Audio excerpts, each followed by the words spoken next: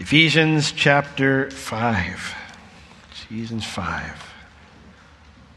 Paul has been explaining that behaving worthy of who we are in Christ. The whole theme of Ephesians is walking in the riches of His grace, and so we're kind of focusing on the walking part. So Paul's been explaining that behaving or walking, living our lives in a way that's worthy of who we are in Christ, of all the riches we have, it requires us to be filled with the Holy Spirit. And that Spirit-filled life that Paul's been describing to us is a life of submission to others. It works in marriage, it works in family, it works in the work environment. And so Paul begins with marriage, and he begins explaining what it means to have a Spirit-filled marriage by addressing the wives. Now, we only got through one verse last week. I know we went quick. We only got through one verse, but in that time we defined what it means for a wife to submit to her husband. And so this morning we will look at why a wife needs to submit to her husband. So a quick reminder, I mentioned this last week, but Beverly and I will be doing a question and answer session about marriage on the Sunday that I finish Ephesians 5. So sometime next June. No, probably in September at some point, maybe the first or second Sunday of September. Well, not the first because we have the Lord's Supper, but we'll do it sometime in September. So I encourage you to start writing down your questions now as we go through verses 22 through 33. That way you don't get to that day and go, oh, I had a question, I don't remember. Write it down now, and that way you can email them in or however we're going to do it, and that way we have lots of questions to answer. So, all right, so verse 22, wives, submit yourselves unto your own husbands as unto the Lord. And then we get the reason, verse 23, for the husband is the head of the wife, even as Christ is the head of the church. And He is the Savior of the body. Therefore, as the church is subject unto Christ, so let the wives be to their own husbands in everything. Briefly, we want to recap verse 22, what submission is not. Submission is not a command for all women to submit to all men. It says, wives, submit yourselves unto your own husbands, as unto the Lord. Being a submissive wife does not mean you submit to every other man more so than you would submit to any other brother in Christ, just as a brother needs to submit to you in Christ. In addition to that, being a submissive wife does not mean you stop being your husband's sister in Christ. You still have a command from God to provoke your husband to love and to good works, not because he's your husband, but because he's still your brother in the Lord. So, what submission is not. So what is submission? Well, we talked about how that word submit is a military term. It means to place yourself underneath the orders or the directives of another. And this is a decision, because it's in the present tense, a regular decision you need to make. This is an everyday decision to say, I'm willingly placing myself underneath the leadership of my husband. And then thirdly, the scope of that submission is as unto the Lord. In other words, at the heart of the command for a wife to submit to her husband is a command to submit to the Lord. By placing yourself underneath your husband's leadership, you are placing yourself underneath Jesus' leadership. And so while there is a difference between Jesus and your husband, a vast difference, 1 Peter chapter 3, verses 1 through 9, we went into some details on that last Sunday. It gives wives instructions about what to do when your husband is not being like Jesus, when he's not being obedient to the Lord. So, why do you need to place yourself under your husband's leadership? Verse 23, for the husband is the head of the wife, even as Christ is the head of the church. Now, there is no the here in the original language. It's for the husband is a head of the wife, even as Christ is the head of the church. If you are a married woman, your husband is not your only head. Jesus is as well. So that does mean, though, that your husband is one of your heads. Now, you realize that the word sounds silly when we throw it out there. What do you mean he's one of my heads? I have one head and it's me. The word here, head, it describes the person who has a supreme status in a society. It means a ruler or a leader. Paul used this word twice in Ephesians to refer to Jesus as the leader of the church. Ephesians 1:22. And he has put all things under, that's the Father, has put all things under his feet, Jesus' feet, and gave him, Jesus, to be the head over all things, the leader over all things to the church. Ephesians 4:15, but speaking the truth in love, we may grow up into him in all things, which is the head, even Christ. So, when we're examining the marriage relationship, the society of a marriage relationship is similar to the society of the church, and therefore it has a leader too. In this case, the husband. Now, I don't know any other way to explain it other than that this is how God sets it up. I don't know any other way to explain it. And if a person has a problem with that, their problem is not with me or Calvary Chapel Orlando's position on marriage or women or anything like that. Their problem is with the Lord and His Word. This is how God set it up. There is no other need for any further explanation. There are certain things in Scripture, there are times I find myself in conversations with people and they want to argue with me about it. But why? But why? But why? And I just don't know what else to say is, are you a Christian or not? Because in essence, if you are, then the question of why doesn't matter. God said it, and that's all that matters. There are numerous things in the Scripture that we go through that we just have to take for granted that God said this is the way it works. Or this is the way I have set it up. At some point, if I'm a Christian, I just have to accept that God is God and I'm not. I think sometimes we fall into the mistake of thinking that the whole idea of Christianity is like a partnership, like it's God and sons or God and daughters, like it's a business of some sort. It is not a business. God is God and we are not.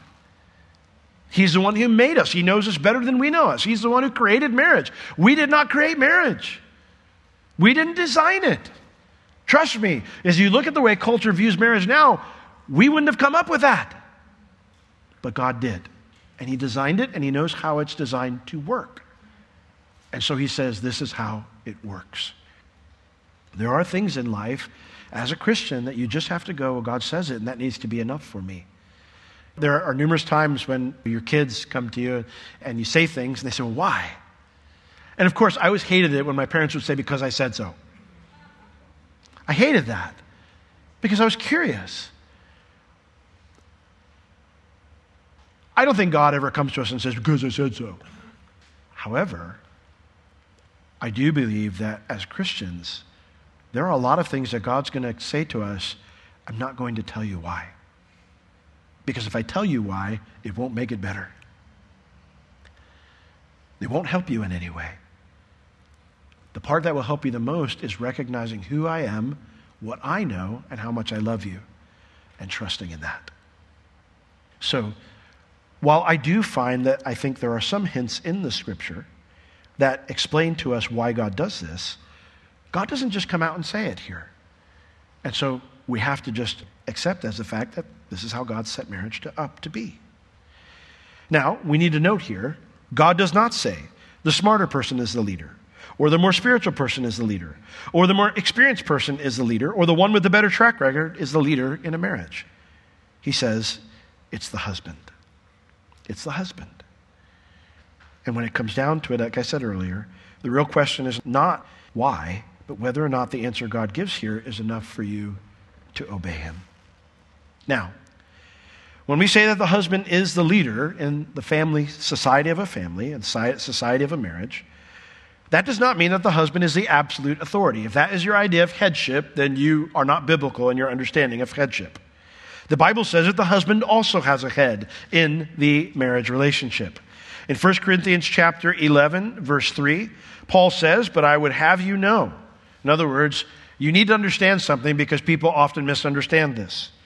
I would have you know, I want you to fully grasp this truth, that the head of every man is Christ, and the head of the woman is the man, and the head of Christ is God. He sets up the structure of how the family works. Who's the head of the family? Jesus, God. He's the head of the family.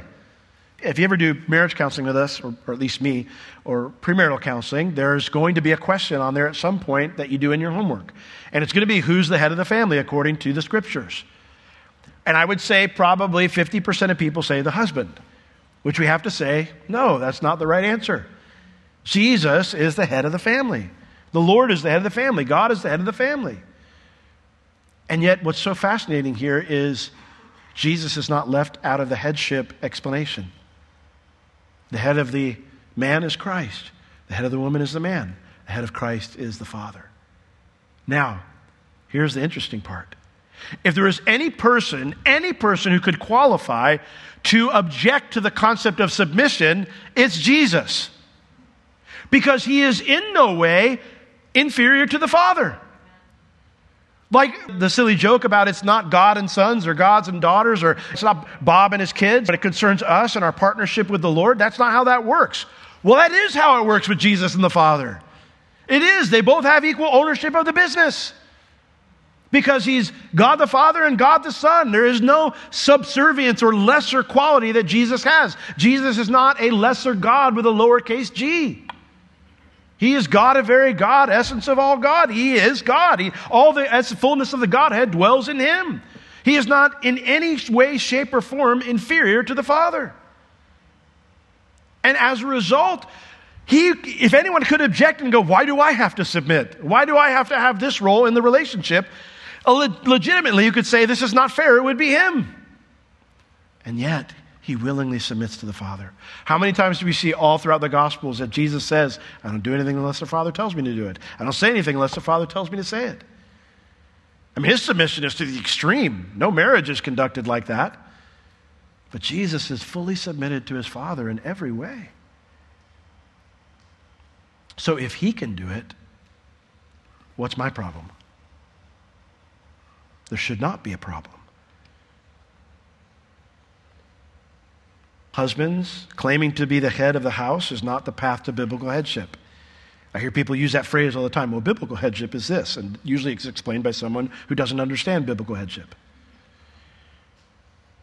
Claiming to be the head of your house is not the path to biblical headship. Demanding your wife submit to you is not the mark of a man who's striving for biblical headship. Submission to Christ's headship is. You want to be a man who is leading his family properly? Then be a man who's submitted to Christ. Not try to get other people to be submitted to you. Because that's how a biblical husband leads his wife. We'll get more to that when we get to the husband section starting next week. Now, one objection that I have heard with some frequency from wives who are struggling in their marriages, they'll say, well, I can't, or I won't trust my husband with my life like this. You're asking me to submit myself to his leadership. I can't do that. I won't do that. But Paul brings up next at the end of verse 23 that that's not what he's saying. Verse 23, he says, and he, Jesus, this is a pronoun that refers back to its last proper noun, which is Christ. Even as Christ is the head of the church, and he, Jesus, not your husband, is the Savior of the body. Now, let me ask you a question. If you're in Christ this morning, wives, you're in the body, right? You're in the body. So who's your Savior? Jesus is your Savior, not your husband. Your husband is the leader, but Jesus is your Savior. I may have mentioned this last week, but I'll mention it again. I have often heard husbands described as the high priest of their home, and I hate that way of phrasing it. Because there is only one mediator between God and my wife, and it is not Will Ramirez. I am not her mediator.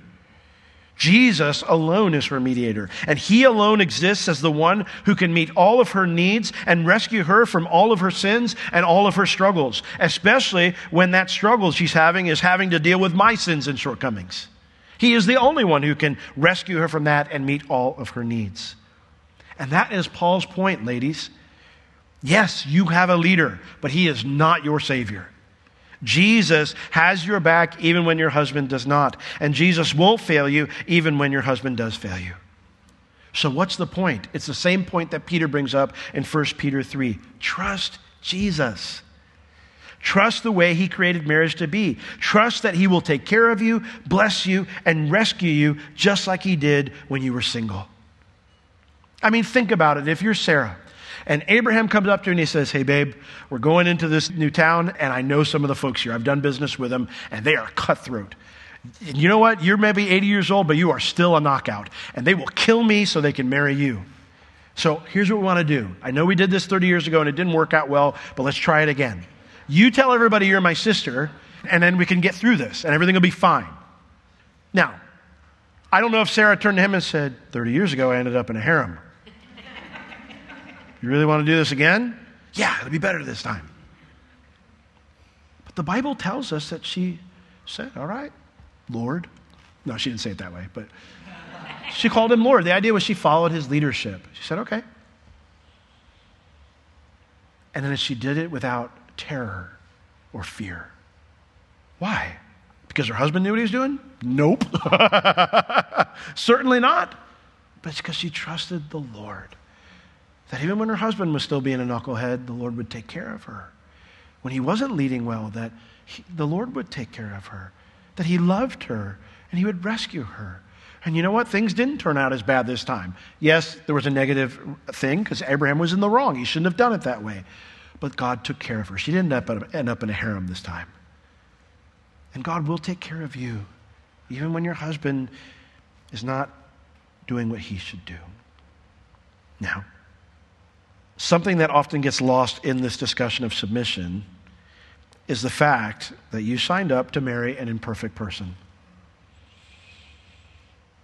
This is something that we tell people when we do marriage counseling or premarital counseling with them.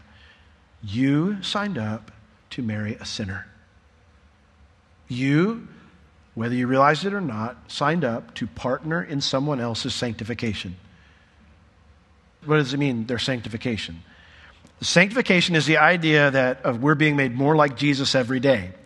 Now, if you are not fully sanctified yet, then it means you're not like Jesus yet, which means you're going to exhibit behavior and attitudes and all sorts of things that are not like Christ. So you decided to marry someone who isn't like Jesus yet, who is on the path to becoming like Jesus and is going to have some road bumps in the way, speed bumps in the way. Is going to take some detours along the way where Jesus is going this way and they're off over here. You decided to partner in that sanctification process. That is something you need to understand when it comes to submission. Because very frequently they say, well, I'm not submitting to that man because look at what he's doing. Okay, well, why are you surprised? He's not Jesus. He's not the Lord. He's not there yet. He's still in process. So we must never lose sight of that fact that you married an imperfect person. You married someone who is still being sanctified and will continue in that process until they're home with the Lord. They will never, to the day they die, be exactly like Jesus. A husband's imperfections can often be frustrating or annoying and even emotionally painful. But the part that Peter doesn't bring up in 1 Peter chapter 3 is that wives have imperfections too. They signed up for the same deal with you. We look at Sarah and we think, wow, what amazing faith that she would do that way. Sometimes maybe you're sitting there as a wife and you're thinking, I don't know if I could do that. We admire that. We look up and wow, she trusted the Lord in a crazy situation like that. Without any fear, without any worry, God would take care of her. That's some serious faith. But Sarah wasn't always like that either. You remember the idea to marry Hagar and have a child through her? Whose idea was that? Sarah. Can you imagine? Here you are, you're Abraham, and God has given you this promise, and you can't have kids, but you keep trying, and you keep seeking the Lord, and you keep trusting Him, and all of a sudden your bride comes to you and goes, I'm done trusting God. If we don't do something, it's not going to happen. So here's what I want you to do. I want you to marry my handmaid Hagar. I don't even like Hagar. You're going to marry her. And you're going to have a kid through her. And that'll be our kid. And that's how God will do it, because God's not doing it on His own. We got to help Him out. Remember, after the Lord came to Abraham, and they had a meal, came with 2 other angels before the destruction of Sodom and Gomorrah, and they had a meal, and Abraham's sitting there with the Lord, and the Lord says, Abraham, a year from now, Sarah's going to have a child. Well, she's over here in the car. She's going, who's this interesting guy who's come to visit? Who are his 2 companions here? And interesting conversation going on with my husband. What's going on here? And as she's listening, and the Lord says, a year from now, Sarah's going to have a child. And she goes, pfft. She laughs. And the Lord heard it, and He goes, why did you laugh, Sarah? And she goes, I didn't laugh. Not only does she have no faith, she lies to the Lord's face. Sarah wasn't perfect either. And so, if you're taking notes, if you don't take notes about anything else, take notes about this. Marriage, the biblical definition of marriage is an unconditional commitment between 2 imperfect people.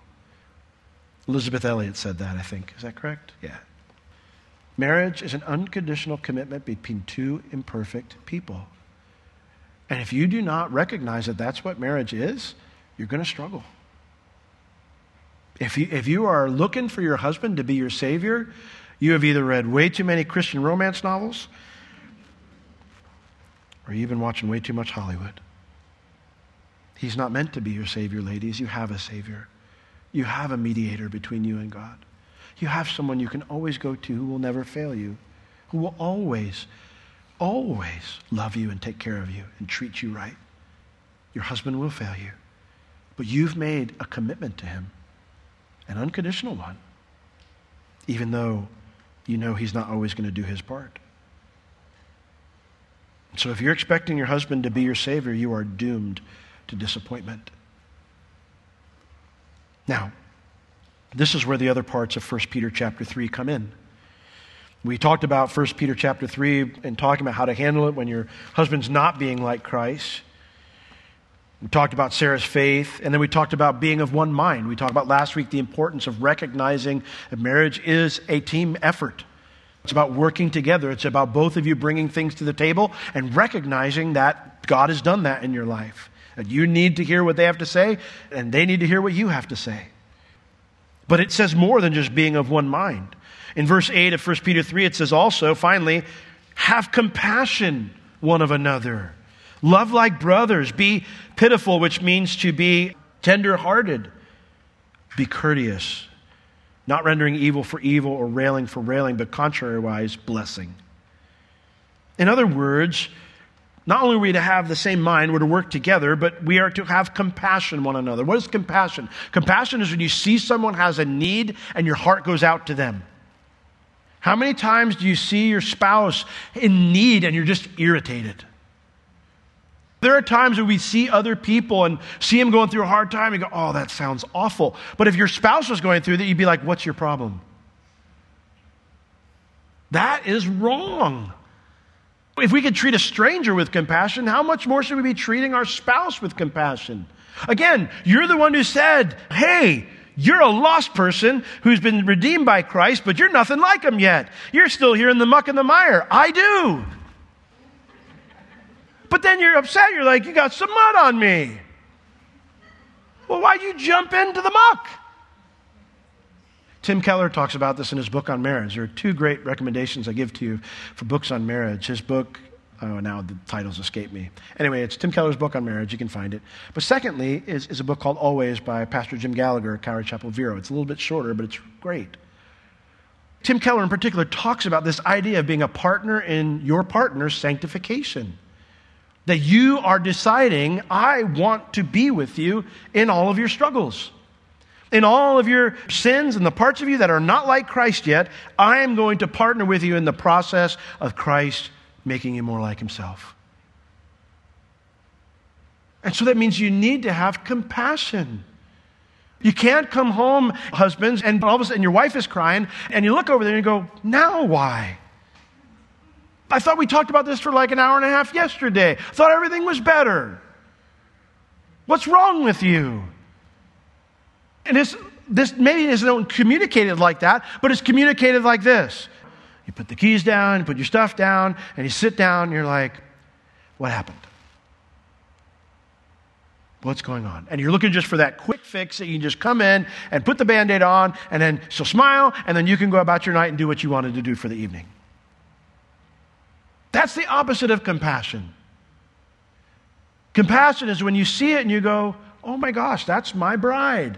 And she's hurting right now. I don't know why. I may never comprehend why. But I can tell by the tears in her eyes or the look on her face that she's hurting right now. Or she's frustrated, or she's scared, or she's angry, or whatever it might be. And to come alongside and go, I'm here. That's the best thing you can do. Come alongside and go, I'm here. Like, I'm in this with you. I'm not going anywhere. And whatever it takes. And if that means you have a 2-hour conversation again like you did the day before, you do it. And it goes the other way, ladies.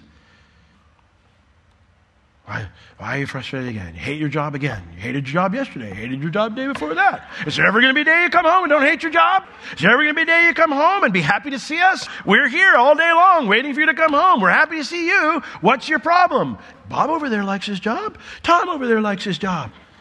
Why can't my husband like his job?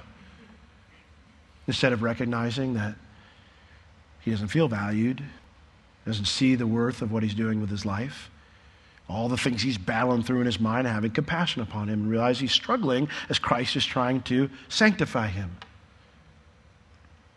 Are you compassionate towards your husband's struggles, his weaknesses, or his lack of experience in life? It says, love like brothers. I have lots of brothers, and we would scrap all the time as kids. All the time we'd be scrapping. There'd always be times where we'd be upset at each other about something. And it could be the dumbest of things, or it could actually be a serious thing. Be out playing football and be like, how come you throw better passes to Tommy than you do to me? But you know what? We're out there the next day playing football because we're still brothers. There's a loyalty there. Sometimes I see people and they're more loyal to someone they've never met in their life than they are to their spouse. Ready to just abandon them at the simplest of problems. Like, that's how you're going to be? Well, fine, go. I don't want to talk about it. Really? You talked about it with 3 other people at work today. Be pitiful. It means be tender-hearted, similar to compassion. And being courteous, it just means being nice, being polite, being kind. Are you courteous to your husband even when he fails? Or are you ready to tear into him? Can't believe you did that again. Not rendering evil for evil or railing for railing. It means like an insult or a nastiness. But in contrast to evil for evil or insult for insult, blessing for evil, blessing for insult. Do you frequently render evil for his evil or insult for his insult? Or do you look for ways to bless him even though you know that there are ways he could be a bigger blessing to you, wives? This is Christian marriage, folks. It is radically different from our culture's ideas of fair or right or equal. And whatever ideas we want to bring to the table of how things should be, if it doesn't line up with this, then it doesn't matter. Biblical marriage is never described as 50-50. If anyone is telling you that, if you're seeing a counselor is telling you that, stop seeing him or stop seeing her because they're not telling you the truth. Biblical marriage is not 50-50. Biblical marriage is always described as you give 100% no matter what percent your spouse is giving. And you do it because Jesus is your Savior and he always gives you 100%. I love my wife like Christ loved the church. I'm called to do that every day, and I need to do it every day because Jesus always, always gives 100% to me. And you're called to do the same as a wife to your husband because Jesus always gives you 100% as well. Now, we get down to verse 24 here in Ephesians chapter 5 as we complete this section on what it means to be a spirit-filled wife. And he says, therefore, as the church is subject unto Christ, so let the wives be to their own husbands in everything. The word therefore is a bad translation. Literally, it's a contrasting word. In other words, it says in verse 23, wives need to submit to their husband because the husband is the head of the wife, just like Jesus is the head of the church. And Jesus is the Savior of the body. Nevertheless, but, as the church is subject unto Christ, so let the wives be to their own husbands in everything. In other words, it's saying in verse 24, despite the fact that Jesus is your Savior and Jesus is your ultimate head, wives, you still need to embrace this submission to your husband in the same way the church must embrace submission to Jesus. In the same way that the church has regularly placed itself in the role of submission, in this way you need to be to your own husbands. This is the role that God has assigned to you in the marriage relationship. And you have a choice. You can either embrace it or you can reject it. If you're going to embrace it, then you're embracing a worthy view of marriage, a view that is worthy of what it means to be in Christ. If you're going to reject it, the other view leads to clinging to your own view of marriage, and therefore will be incomplete and flawed. Now, if you decide to embrace this God-given role, then you are embracing the responsibility that God gives you to meet your husband's chief need. And your husband's chief need is to feel valued. In chapter 5, verse 33, It tells us at the very end, nevertheless, let every one of you in particular so love his wife, even as himself, and the wife see that she reverence her husband. Old King James says that word reverence, it means respect. Did you know that song, R-E-S-P-E-C-T, was not written by a woman? It was originally written and sung by a man. That's where it comes from. It was written by a man. Listen to the lyrics and you'll see that it's actually written from the position of a husband to his wife. Respect is defined in the dictionary as a feeling of deep admiration for someone, usually as a result of their abilities, qualities, or achievements. It also refers to a due regard for others' feelings and wishes. If you haven't figured it out yet, men and women are very different. We have different needs. We're wired different ways. It doesn't mean a woman doesn't want to feel valued, but I would say that's the most important thing. If you talk to any counselor, they'll tell you this. What's the most important thing to a man? To feel valued. Even the most arrogant man I've met is keenly aware of just how much he fails. Every man I know craves respect. We crave someone to believe in us, someone to believe that we are worth something and that our lives somehow matter for something. I don't quote movies often, but there was a scene from the end of the movie Saving Private Ryan that hit me hard years ago when I saw it.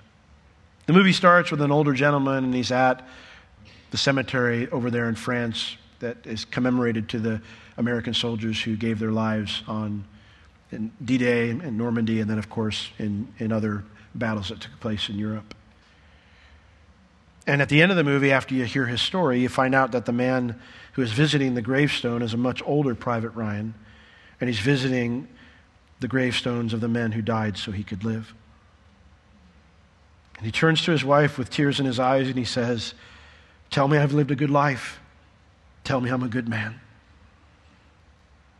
The point of the scene is that he's asking the person who knows his flaws and failures better than anyone to tell him that his life meant something, that it mattered that others died before they could live their full life so that he could live his full life. If you're going to look at your husband's flaws and failures and just be frustrated, rather than value the man you said "I do" to, you will fail in your God-given responsibility to be a helper suitable to him. And if you fail in that God-given responsibility, then you will not shine to a world that desperately needs to see something different. You will instead partner with the unfruitful works of an unworthy life, a life that falls far short of who you are in Christ. If you are married, I implore you this morning, respect your husband. It is his greatest need, and it is your great calling. If you're a woman and intend to be married someday, then please realize this is what you are saying "I do" too. Please do not marry a man because of his looks or his possessions or his position in society, or because you don't think anyone else will marry you, or because you want to get away from your parents, or because you're scared of being alone. Jesus is your Savior. No man can meet those needs. You will be greatly disappointed. No man can meet those needs. And you will wake up one morning and you will tell yourself, "I don't love this person." And it will become a very big struggle for you. And if you got married for the wrong reasons, well, praise the Lord, because he's a miracle worker. He's the one who can turn water into wine. Men, again, and women are different. I have certainly had men come to me and tell me I don't love my wife anymore, but it is much more frequent to have a woman tell me that and say, "I don't love my husband. I don't have an emotion for him. I don't have any emotion for him anymore. I don't know if I ever had emotion for him." And because of that, you can deceive yourself into thinking that this can never work. But Jesus is the one who turns water into wine. And he can take a heart that has no emotion and no desire to pursue that man, and he can change that, and he can kindle a love for that man.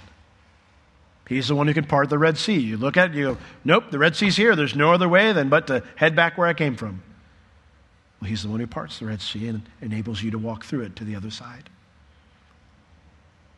If you will choose to value and respect the man that you're married to, God will begin working on your heart. and he will give you the desire to fulfill the role you signed up for, even if that's not why you originally signed up for it. Amen? I realize that some of the things that I describe here as it regards marriage, it may not sound like maybe how you thought marriage would be. I realize that most of us grow up and we have this idea of our happily ever after, right? And it looks certain ways. It's like a Disney movie, or it's like some other movie, or like some book that you've read.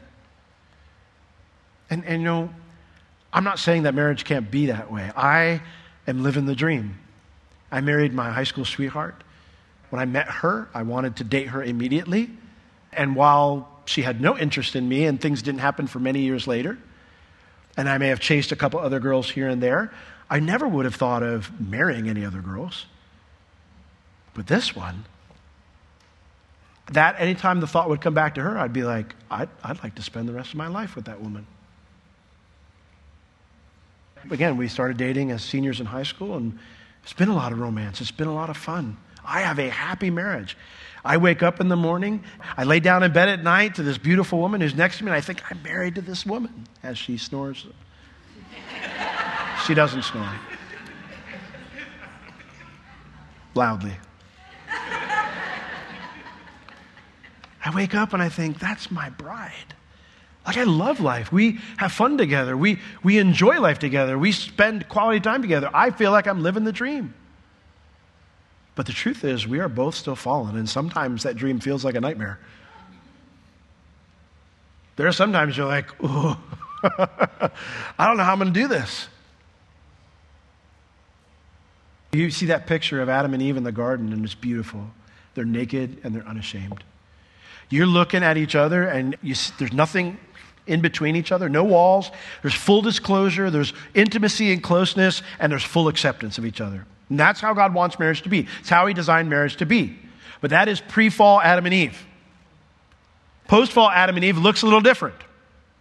Got some fig leaves hanging out there, right? You got some fig leaves. You got other things where they're not really chatting about things. They're scared. They're frightened. The whole experience is very different. There are things that need to be worked through. They go through an experience where one of their own children murders another one of their children.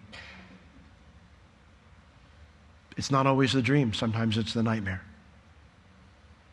So what do you do then? Well, you strive for what you had. But not just because it's the idea of, well, we want to go back to perfection. It's the idea of God, how God set it up in perfection. And so you need to go back to doing things God's way. And that's the only way that you can experience all that God has for you. Listen, there are 4 principles, 5, but one of them has to do with kids, so we'll just stick to 4 right now. 4 principles of marriage. The Bible says, therefore shall a man leave his father and mother. You have got to break off the ties that you have with your previous family connections, and you need to dedicate yourself to your spouse. Secondly, it says, and cleave to his wife. The word there, cleave, it means to super glue. Seriously, you need to be committed for the long haul. It's not just you need to break off the other commitments you have and she becomes a priority or he becomes a priority, but you need to be committed for the long haul. Now, those are just the first 2 principles of marriage, and if you get those 2 right, you'll have a marriage that lasts. The next part, it says, and the 2 were one flesh, unified. It's things we were talking about last week, about being of one mind, working together. You can have a marriage that lasts, but it doesn't mean you're unified, which means it doesn't mean you accomplish anything. So if you want to survive marriage, you got to get the first 2 principles right. You need to break off the previous commitments and make your spouse the priority. Secondly, you need to be in it for the long haul, no matter what. If you can do those 2 things, you'll have a marriage that survives. May not accomplish anything, but you'll survive. You want to accomplish something, then you need to work together. But notice, in all those 3 things that I said there, those 3 principles, I never mentioned happiness. That's because there's another principle. And they were naked and unashamed. Happiness comes from looking over at another sinner and going, I love you and I accept you and I'm in this with you. Hold my hand. And when you've done that, year after year after year, and you shared that part of life together, where you know you're loved, you know you're accepted no matter what, well, it brings a lot of joy. And you can enjoy a lot of life. So you choose which one you want.